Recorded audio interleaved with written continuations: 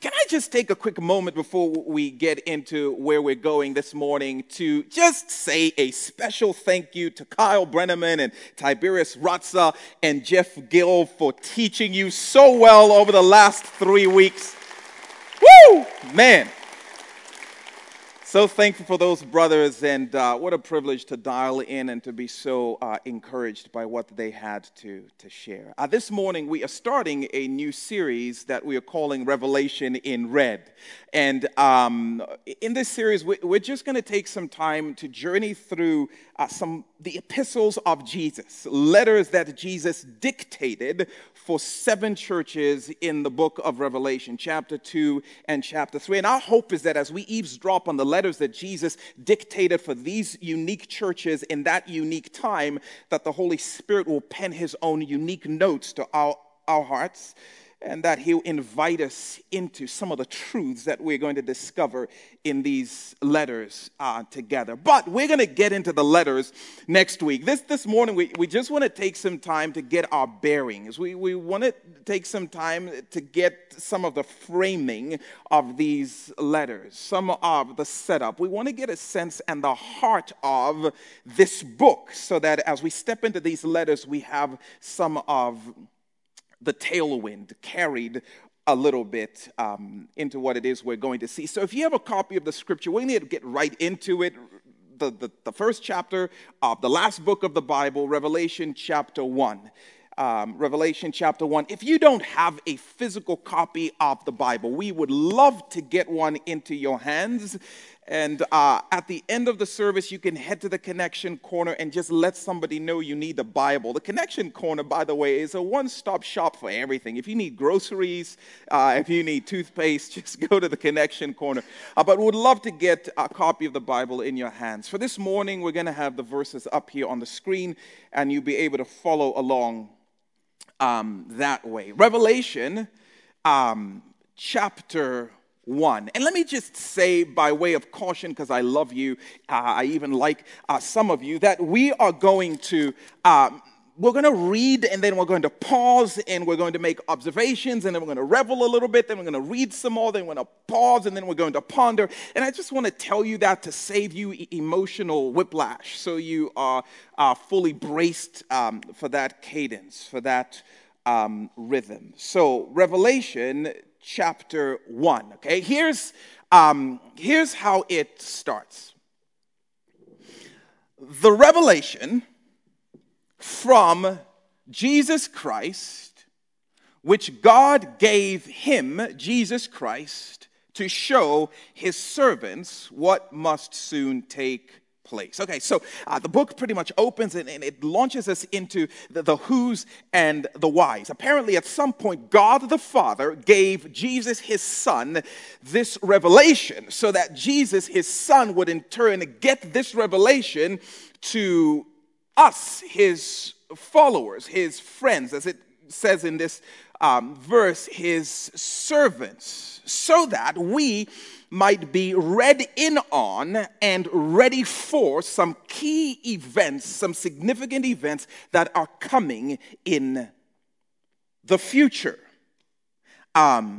This is the who, this is the why. And we learn, by the way, right away, that what we are about to get read in on is a revelation. This book is called the Book of Revelation. When we open its pages and we start to read its words, what we are reading is revelation. When we start to look at these 7 letters to these 7 unique churches, what it is we're going to be reading is revelation. Revelation is such a cool word, by the way. Revelation, such a cool word. I have an iPad right here, and for the better part of every week, it sits on some counter in our home.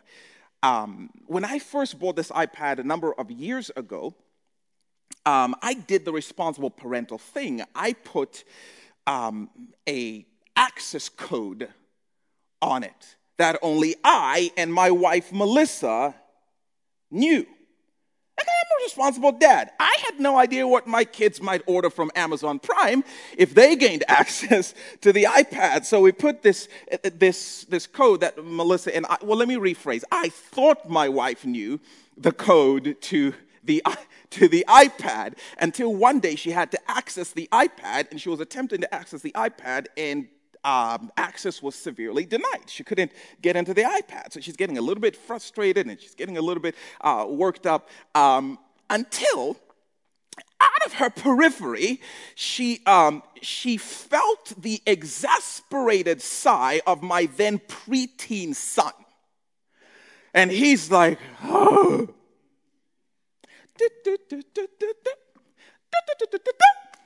Access granted. Now she's frazzled about a whole entirely different set of concerns. Hang on a second. How do you know the access code to the iPad? You guys are not that sneaky. Apparently, this blooming criminal had observed us over time. When we thought that we were so low-key, he had observed us, and he had discerned and deciphered the access code to the iPad to the point where he knew the code better than his mom knew the code to the iPad, which is what's wrong with this country. It's But anyway, it turns out he also knew the access code to my phone and to my wife's phone and the routing numbers for all our offshore accounts. Now, as far as I know, he never actually accessed our devices. He just walked around just enjoying the power of knowing he could, if he wanted to do this. I don't know what made me think about that story, but I found it very, very funny. But now, thanks to Apple, I have a different kind of phone. I'm like, try and decipher my cornea, son. So ultimately, I win, and really that's what I wanted to share with you all. Okay, revelation. Revelation is a word that means unveiling. It's such a powerful word. It's the idea of a veil being pulled back, revealing something that was previously hidden. Now, for this context, that's not saying it strongly enough. Revelation is the idea of pulling back the veil and revealing something that was previously unknowable. Revelation means I am going to let you in on something you could not possibly have known any other way. You could not have observed it over years and years and lifetimes and figured it out. You could not have studied it. You could not possibly have decoded it. You could not have deciphered it. You could not have broken in or bargained or bought it. There is no way you could have possibly gained access to what I'm about to tell you unless I revealed it to you. That's the idea of revelation. There's one way you get to know what we're about to see in this book, and it's because God pulls back the veil and says, let me let you in on some things. There is no, see, we pride ourselves in we studied some things and we pieced history together and we came up and in our blooming observations ended up, access granted. We figured this aspect out about God. We studied the book of Ephesians, and in chapter 4 gave us a sense of polity, and it gave us a sense of what we're going to do with church membership and how we're going to enfold people into ministry, and we figured it out. Revelation is different. You don't know, and you couldn't possibly know unless God revealed it to us. There's something powerful about that. And by the way, when you look at the scriptures and the way the Holy Spirit authored the scriptures, he would often work in sync with some of these authors, and he would use their unique personalities and experiences. And so a guy like Mark, who wrote his gospel account, well, he interviewed Peter and he interviewed a few other people and he pieced things together, and the Spirit used that for the gospel of Mark. You read the book of Acts and Luke tells you, hey, I'm a doctor. I wasn't with Jesus, but I've thoroughly researched and I've figured it out, and I talked to this person so that you, most excellent Theophilus, would get a unflawed recollection of Jesus' life. He pieced this whole thing together, but the book of Revelation is different. It is God saying, I'm going to let you all in on something you couldn't have otherwise known. And I just tell that to you to invite you into a posture of expectancy, of leaning in. Because if really he's about to unveil and let us into what's behind the veil, then I trust that our posture through this series is going to be one of we don't want to miss a thing. We want everything that you have to say to us. And then he goes on. It says, he made this revelation known by sending his angel to his servant John, who testifies to everything he saw. That is, the word of God and the testimony of Jesus Christ. So technically, God gave the revelation to Jesus, and Jesus gave it to a guy named John. And this guy named John played the role of secretary. He played the role of scribe. He played the role of stenographer. You pick. The point is, John was tasked with the job of telling exactly what he saw and exactly what he heard. Don't get cute. Don't get creative. Don't try and add this or that to the other, so that generations down the line in Warsaw, Indiana, a group of people are going to get the unadulterated revelation that I gave to you, which is what we now have the privilege of looking at. Revelation. How awesome is that, by the way? What do we do with something this beautiful? What do we do with revelation? Great question. Verse 3. Blessed, it says, is the one who reads aloud the words of this prophecy. Let me just stop and say, this may sound funny to you, but it is oh so real. The fact that I am standing up here and reading from the book of Revelation out loud to you invites a divine blessing on my head. Can you all see it? I don't know what it looks like. I don't exactly know what it feels like, but I want all of it, yes, please, Lord. By virtue of the fact that I am reading I don't know about you, but if I'm you, I am walking the halls of campus reading the book of Revelation out loud, talking about, I'm trying to get blessed, boo. You don't have to get it.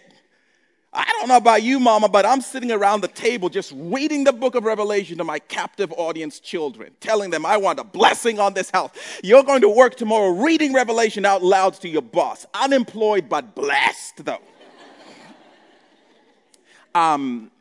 Before the era of the printing press and our fancy devices, the people in that time didn't have personalized copies of the scripture. They didn't have personalized, downloaded whatever, this version and that version in this language on their devices. And so the way they would hear God's word is because somebody would be assigned the role of standing up in front of the congregation and reading his word out loud. And that would have been true with the book of Revelation. Each of these 7 churches would have had somebody come and stand in the midst and read the book in its entirety. That's how they would have heard it. And that person would have been considered blessed by virtue of the fact that they were reading these words out loud. But lest you be tempted to feel excluded, there is a greater blessing reserved. And it's not for the reader. Look at what John continues to say in the second part of this. He says, and blessed are those who hear it, the revelation, and take the revelation to heart, because the time is near. Blessed are those who hear it and take to heart what is written in it, because the time is near. Blessed is the reader, thank you, Lord. But more so, blessed is the person who takes what they hear to heart. Blessed, in other words, is the person who hears and does something with what they hear. Blessed is the person who applies what they hear in the revelation to their lives. Buff is not the person with a YMCA card, but the person who actually uses the card. Blessed and buff is not the person with the student ID and access to the GREC. No, it's the person who actually does something with it. This is the message that John is launching into here. And I felt the weight of this for my own life as I read it. I was on a flight from Charlotte to Fort Wayne a few days ago. And I'm just telling you, the flight attendant on that flight was amazing. Amazing. And I'm not talking about the way she served the cabin. No, I'm talking about the way she flowed in that pre-flight precautionary spiel thing. Oh, man, it was epic. I was transfixed listening to her flow off the dome, as the kids say. It was lit, as the kids say. I don't know if they still say that. But the last time I checked, a couple of years ago, they said that. It was unbelievable. I'm sitting there, and I am captivated. She picks up the mic and she comes over the loudspeakers, and with poetry and effortless perfection, she spent the next 5 minutes from memory just telling us all the stuff, the things. And I wish I could do it justice, but I cannot. Her name is Delynn. I need to look her up on Facebook or something like that. But anyway, so she starts in on this, sit down and put on your seatbelt like so, because of turbulence and stuff. She was more poetic than I'm being right now. And then she moves on to hey, don't smoke in the restroom, and don't mess with the smoke detectors in the restroom either. And in the event that we should lose cabin pressure, this thing will fall down, and this is how you take in the oxygen. But the way she said it, though, you had to be there. And then she got into this whole thing about and in the event that, we should have a water landing, apparently there's a little floaty, that will be accessible to you, and here's how you put it on and this is how you make it, inflate. And I'm just captivated by the way she delivered that thing. And at the end, she drops the mic, and I'm ready to give her snaps. And then I look around, by the way, and I'm just totally disappointed in humanity because no one else is paying attention. Everyone else is looking at their devices or doing some crossword puzzle, and I'm like, you are missing the most poetic performance of this precautionary spiel ever. What is wrong with you people? I was a little bit exasperated, but I'm like, no, I've got to let her know. So I told her, I said, Delynn, that was effortless. I was really good. And she looked at me kind of like, I know this, I'm like, all right, whatever. You're still good, a little cocky, but whatever, It was really, really, really special. And again, you had to be there, maybe to fully appreciate it. And then later on, I was thinking, it's just one of those moments later on where I'm like, wait a minute. Did she say in the event of a water landing? I don't want to land on water. Why would we land on water? Is there even water between Charlotte and Indiana? I don't know, but why? This is scary. And all of a sudden, it occurs to me like I have flown way too often, as is true for everybody else sitting in this cabin, because I was busy applauding her spiel. Everybody else had just tuned her out, and I forgot that she was not performing. She was giving us a precaution in an attempt to prepare us in the event that things went severely south. Literally.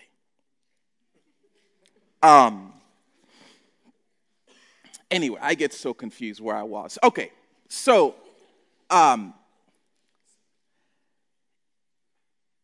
Jesus tells John, hey, tell my people, blessed is the one, not who hears my word, not who listens to it, but the one who does something with it. Here's what struck me.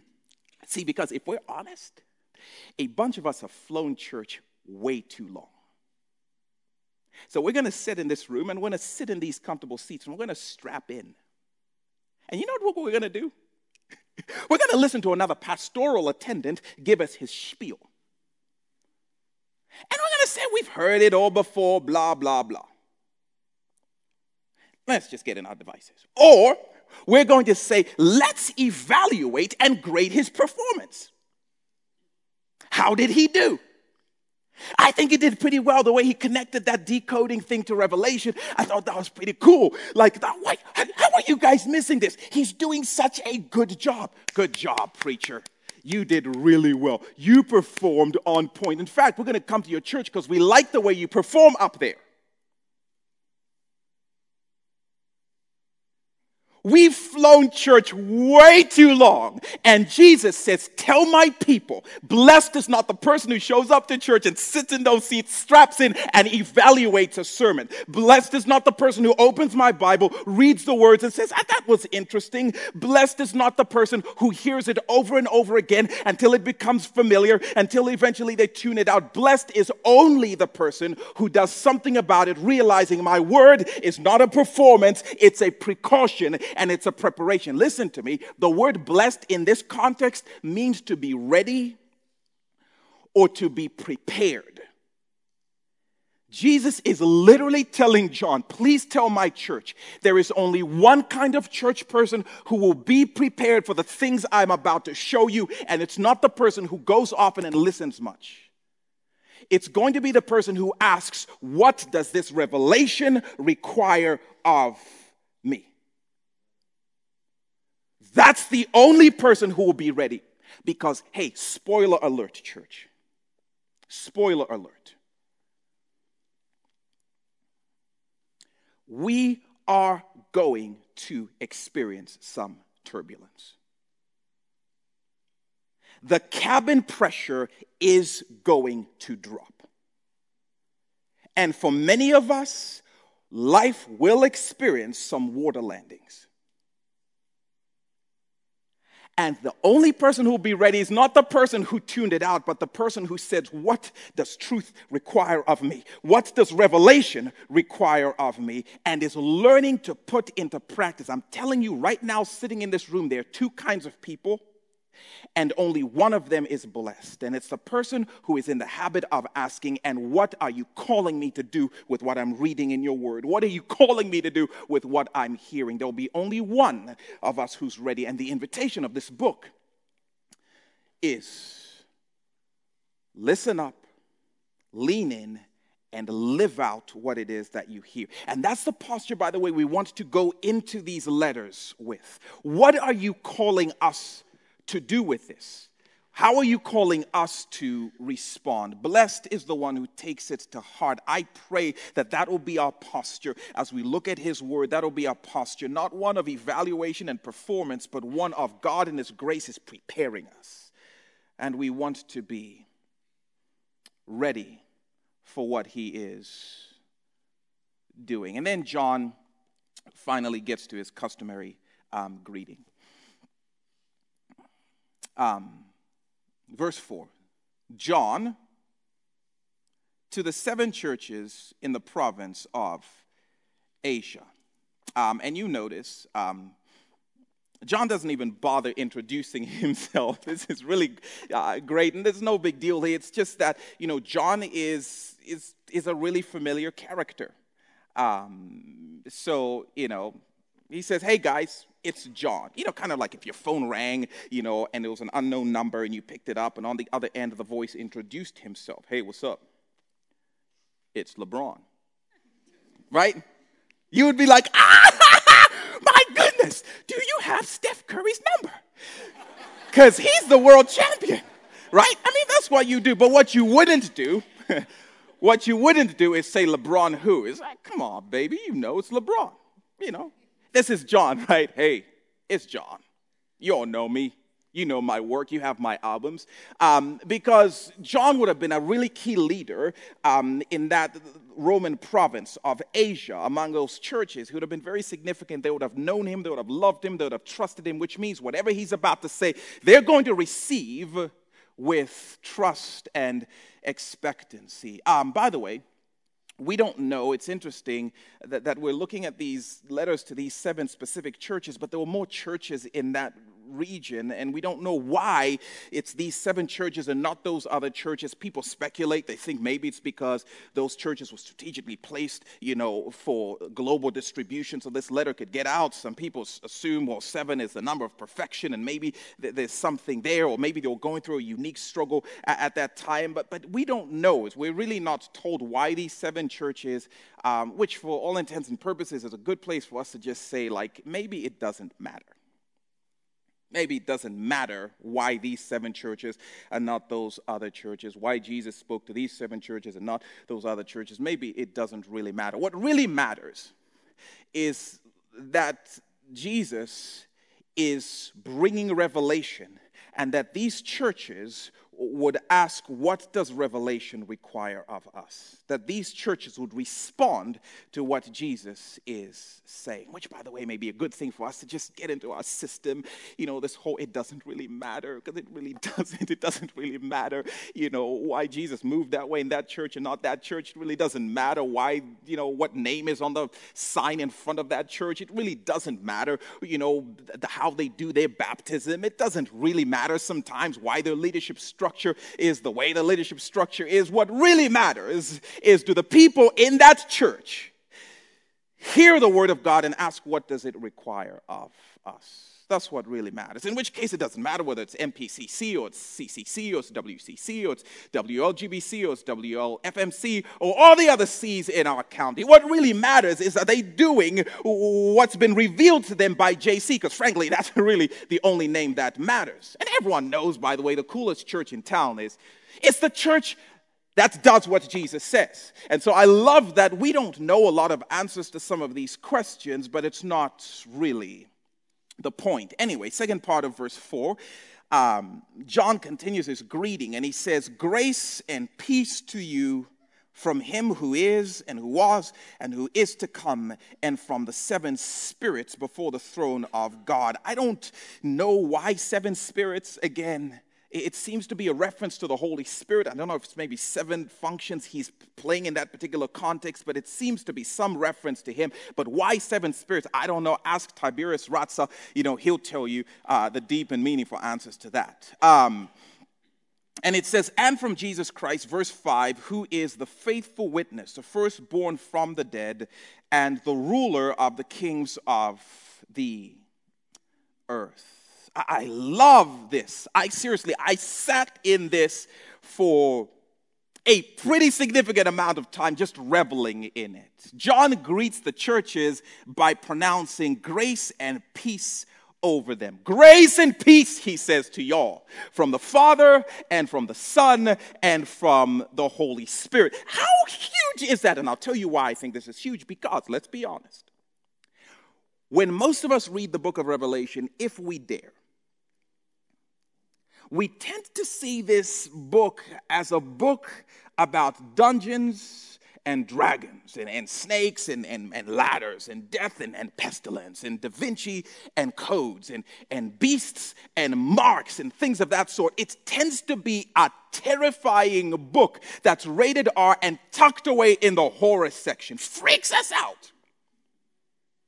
And so we tend to keep away from it. And yet Jesus wants John, hey, when you start this book, I want you to pronounce over my people grace and peace, y'all.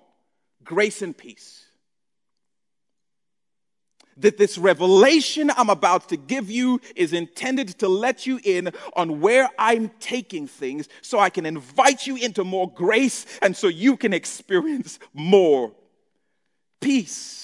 Revelation is not a book ultimately about judgment and war. It's a book about grace and peace. Even if you read how it ends, it's this eternal kingdom of peace evermore.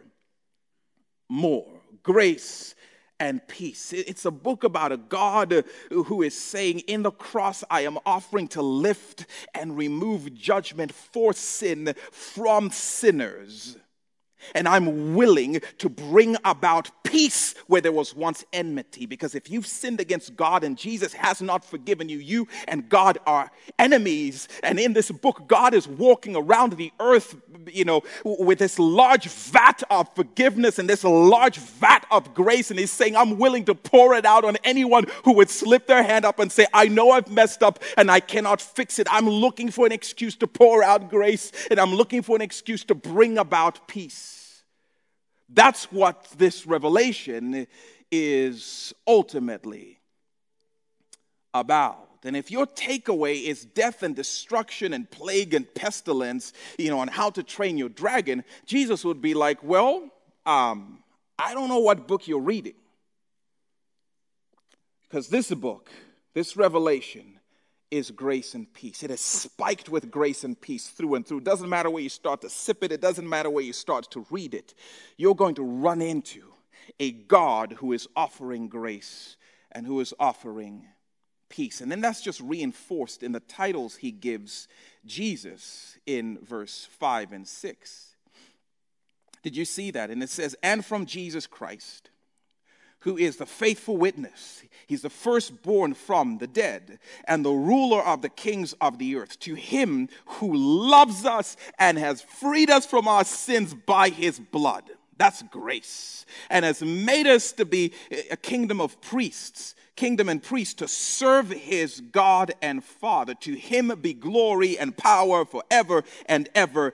Amen. I love that. He loves us. Jesus loves us, and he frees us from sin by his blood, and he invites us to be his people in his presence and to serve with him. That's all grace and peace. And I love, by the way, the gospel is snuck in here. Jesus is his faithful witness because he lived this perfect life that we couldn't live. That's how we can have peace with God. And then he died the death that we should have died, but then he rose from the dead. That's why it refers to him as the firstborn from among the dead. He's up, he's fine, he's okay, and he kept on rising, and now he is the king over all the kings. He reigns, and from that position of reigning, he's now revealing himself to us and saying, come on in and be part of what we're doing in this world. That's what this book is, grace and peace, and this invitation to experience more of it and to partner with him in the work he's doing in the world. And when we start to read these letters, I long for the Spirit to do something that causes that to be our posture. We're looking for grace and we're looking for peace, and we're asking, what does grace and peace require of me? Drink it deep.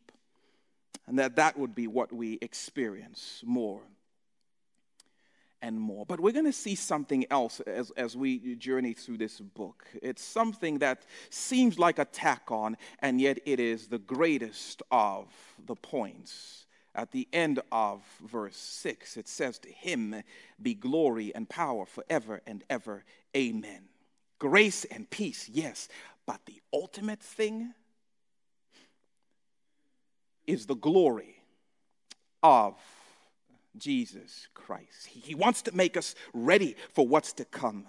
And he wants to pour out his grace, and he wants to bring about his peace, and he wants us to join him in his work as a kingdom of priests, ultimately for his glory, for his name's sake. And when we read these letters, we want to ask, how does Revelation call me to live my life more and more for his greatest glory? Because it's going to be tempting to look at this book and primarily put ourselves in the center of this thing, like this book is ultimately about us. Can I just crush your dreams right now and tell you the book is ultimately about the person of Jesus Christ and ultimately about his glory. And grace and peace, by the way, is most greatly enjoyed when we yield to that reality.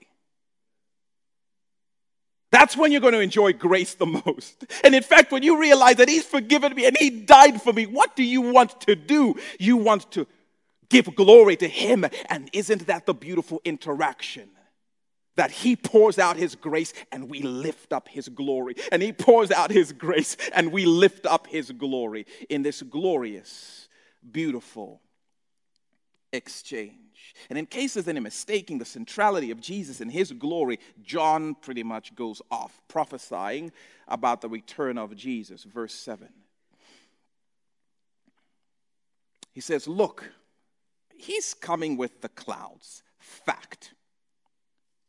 And every eye will see him, even those who pierced him, and those who rejected him, and those who denied him, and those who mocked him. Everybody will see him. All the peoples on the earth will mourn because of him. And this is an allusion to those who rejected his grace and rejected his peace, and are now seeing him and experiencing the ultimate regret. So shall it be. Amen. Verse 8. I am the Alpha and Omega, says the Lord God, who is and who was and who is to come, the Almighty. I love when he brags on himself like that.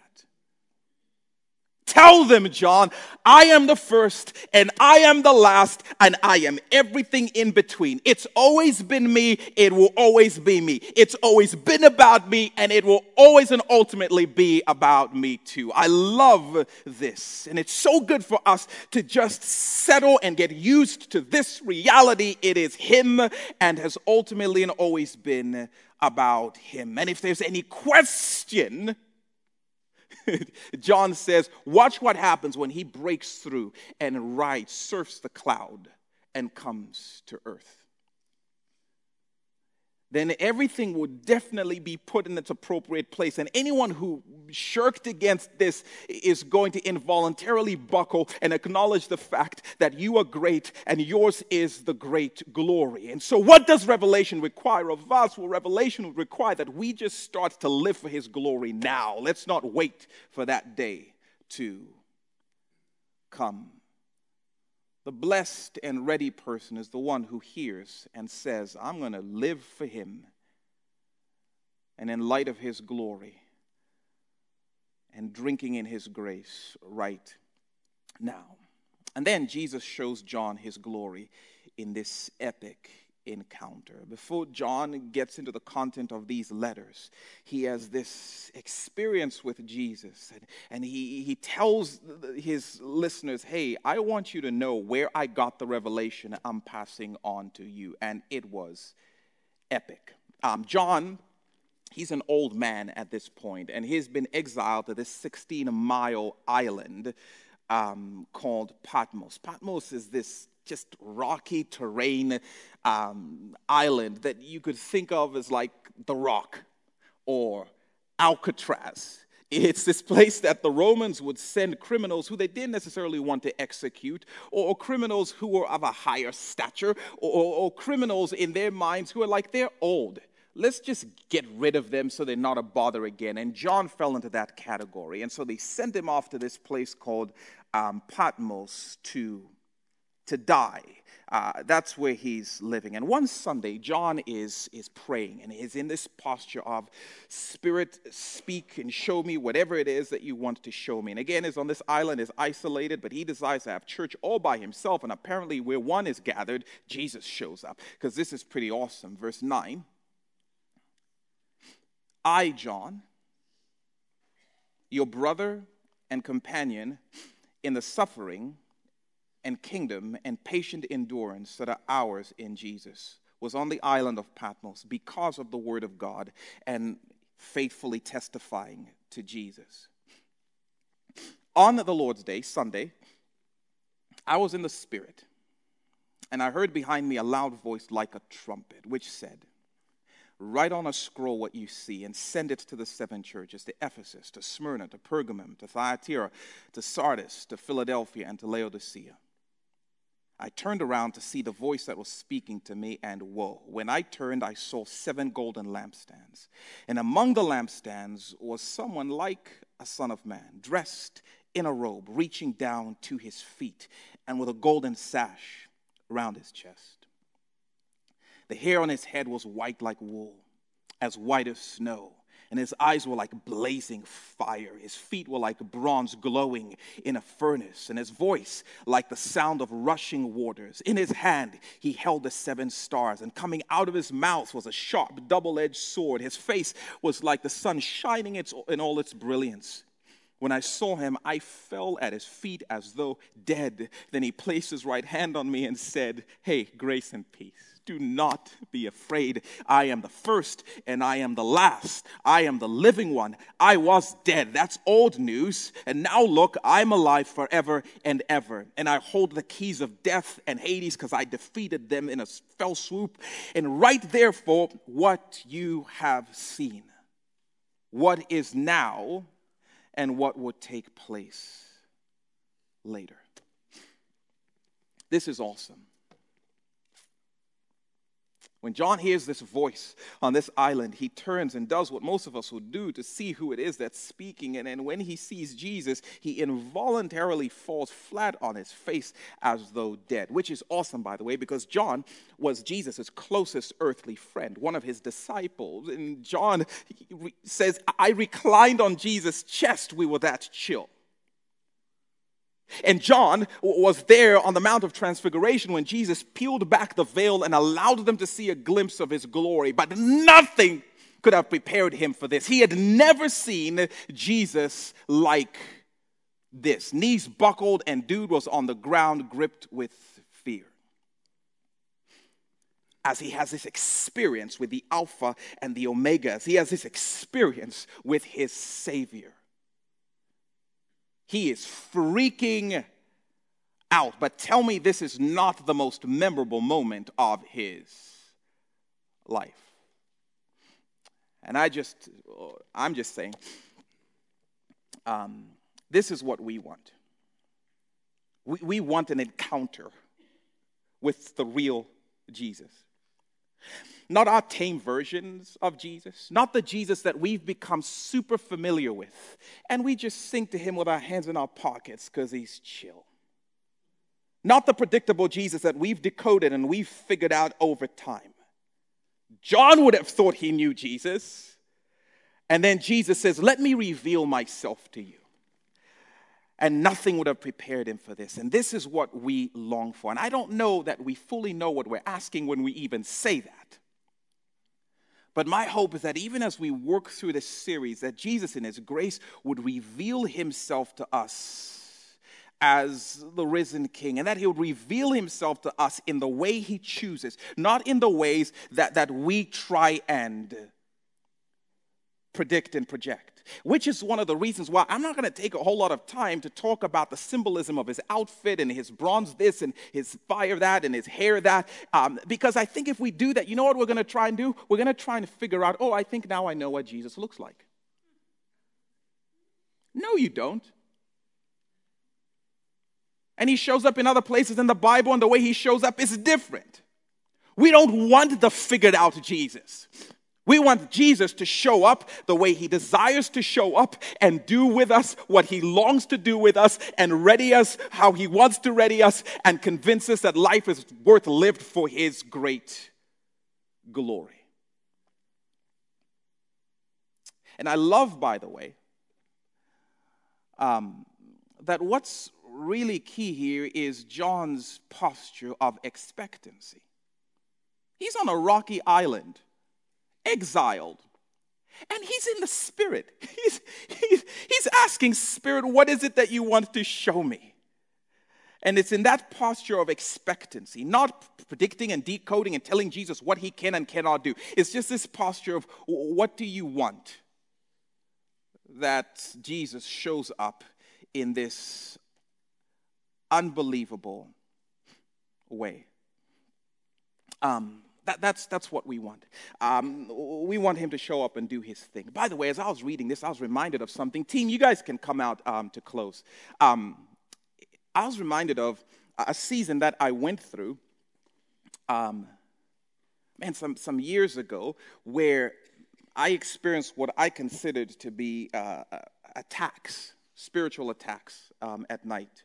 So I'm sleeping, I wake up, and I just feel this heaviness in my room. And the only thing I can think to do is to say the name Jesus, but I can't mouth the words. I can barely breathe. I can barely move. And I'm in this struggle for a little while, just trying to mouth the words Jesus. And I can't say it. And then eventually something gives way, and I whisper the name Jesus and the atmosphere changes a little bit. And I can remember the few times that this happened, I would get up and I would run and I would turn on the light and I would open my Bible and I would start reading the scriptures, and praying and spending time with the Lord, and then trying to go back to sleep with the light on, of course, And this happened on a number of occasions to me. I can't remember. I don't know what happened or what the reason or why. On one particular occasion, this was happening, and in my mind, I said, Lord, if there is something that you want to show me, I'm open to it. And the room shifted, and the Lord placed on my heart some people to pray for, and I started to pray for them and experienced peace that night. And then when it happened again, I would do the same thing, and the same thing would happen. By the way, I noticed that then I was like, oh, I think I figured something out, and then it stopped. But beyond all of that, I started to think about this.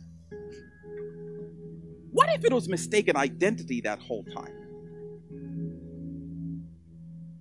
What if the whole time it was Jesus turning my room into a personal Patmos and showing up the way he chose to show up?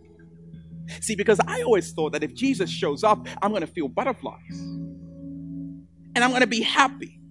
John would be like, I was like dead, bro.